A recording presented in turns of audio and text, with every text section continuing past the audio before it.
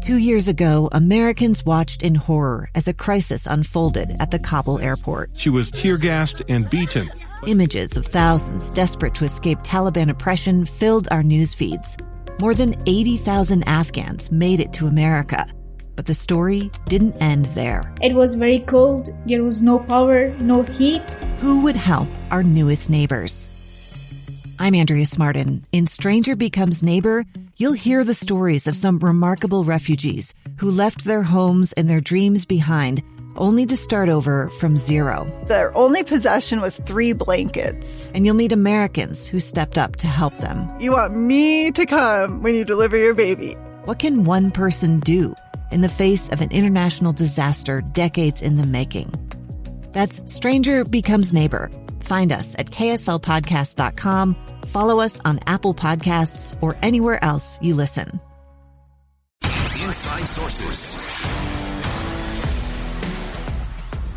The Winter Olympics in China, just about a week away from opening ceremonies. Of course, you can follow all of that here on KSL News Radio and KSL TV as we get the coverage of some most extraordinary games. And, of course, there's a lot of debate about these Olympic Games being held in China. There's been much discussion about different kinds of boycotts, whether that was initially going to be an all-out boycott, athletes and all. Then there was talk of just a economic boycott, not having U.S. companies serve as advertisers and sponsors for the Beijing Olympic Games, or just a diplomatic boycott of not sending vice presidents or presidents or other diplomats to be part of those games, not giving China that status on the world stage of having U.S. diplomats on their soil. So all of those things are fine, and all those things can be debated. And so I know here in the state of Utah in particular, we love our Olympic Games. We especially love our Winter Olympics, having had an extraordinary experience in 2002. And I know there are a lot of people who are a little bit conflicted now, looking at human rights abuse, religious persecution, all kinds of things there in China that give everyone pause and a lot of concerns. And so can we enjoy the Olympic Games, or do we have to feel guilty about it, or do we have to not watch? And I would suggest the word "and" is the operative word of the day. I spoke with this earlier today with Tim and Amanda. It's one of the things I love about my mornings is I get to sit down with Tim and Amanda and have a conversation. It always gets my mind churning on some things. And as I look at the Olympic Games, and nobody's a bigger fan of the Olympics than I am, I'll watch it all, wall to wall, if I can. And there's so many great lessons in there. And I think so looking at how we celebrate the Olympics and support our Olympic athletes, I think matters. And we can do that. We understand there will be political issues to be dealt with and political statements that will be made, and all of those things will happen. That always happens. The important thing is to not let that distract us from the athletes, the spirit of competition, the extraordinary stories of overcoming obstacles, coming back from challenges, that spirit of resilience, teams coming together, individuals rising above. Those are all worthwhile and are worthy of our time. So I want to get into a couple of things that I think we ought to focus on as we look at the Olympic Games.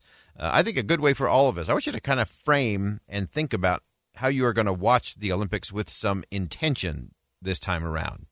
So I want you to very intentionally watch the games. And one way to frame it is to look at the Olympic motto, Citius Altius Fortius, swifter, higher, stronger. As you're watching the game, watch how these things play out. And then I want you to reframe it in terms of what does it mean to you in your world. You may not have the physique of an Olympic athlete. You may not have that kind of skill or will to achieve that kind of level of excellence on the world stage. But there are plenty of places that we can apply those same things. Swifter, higher, stronger.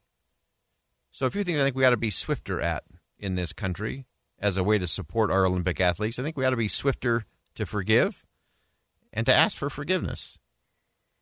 No sense holding a grudge. No sense becoming bitter. No sense preemptively being offended because you know what somebody's going to say and it's going to offend you and you're going to be mad about it. So be swifter to suspend judgment, swifter to forgive, swifter to ask for forgiveness. I think we also need to be much swifter in this country in acting on the impulses of our better angels. We all see opportunities every day where we get a little tap on the shoulder and an opportunity to do something to make a difference. And we need to be faster, swifter to act on those impulses. It is what makes our country extraordinary. It is what makes our communities strong. Higher, obviously we talk about elevating the dialogue. We need to elevate things. We need to look at a loftier perspective of things, not get hunkered down in the negative and all of the anger, fear, and frustration that's out there. And so finding that higher, elevated space, elevated dialogue, more important conversations, stronger. I think we need to have stronger connections and work to make those connections. I think we have to be willing to become stronger by doing the hard work and heavy lifting from our elected officials to our business leaders, to our community leaders, to each of us in our homes and communities. We have to do the heavy lifting. Again, far away from camera lights, far away from social media feeds, we can do that, and we can become stronger as we make a difference that way. And so being able to separate out what's going on politically and all the things that we will hear, and very intentionally watching the games with some principles in mind. Swifter, Higher, Stronger, a set of principles that we all could ruminate on and noodle on just a little bit more. I think it's also important for us to recognize the power of story. Everyone wants to be part of a winning story. I think that's part of the reason why Utahns especially love the Olympic Games, because we want to be part of that winning story. And whether it's a hockey team, whether it's an individual ice skater or a skier, a snowboarder, we want to be part of that. And when we do that, when we come together around common story, it is a great way to unite the nation. It is a great way to learn some of those important principled lessons. Watch the stories of these Olympic athletes. Recognize what it takes to commit to that level of excellence, the sacrifice that goes into that there's no free lunch, that there's no fast pass to get to the gold medal platform. It takes a lot of that hard work, that excellence, that determination. I think one of the overriding stories that I always take out of every Olympic Games is the story of resilience and overcoming obstacles or setbacks. There are very few Olympic athletes that haven't had major obstacles along the way. It might have been a really tragic injury. It may have been just a missed opportunity, maybe a bad day at just the wrong time. It may be a family or personal tragedy. We've seen in recent Olympic Games mental illness come to the fore, internal struggles, abuse, all of those things. And yet we see these Olympic athletes so incredibly resilient and able to bounce back. And as we always say in looking at that, it's not how high you soar, it's how high you bounce when you hit bottom. That really will determine whether you are on that gold medal stand. And all of our Olympic athletes recognize that it comes down to the little things, fraction of a point, hundredth of a second, width of a skate or a ski, that can make the difference between being the gold medal champion and someone who just participated in the games.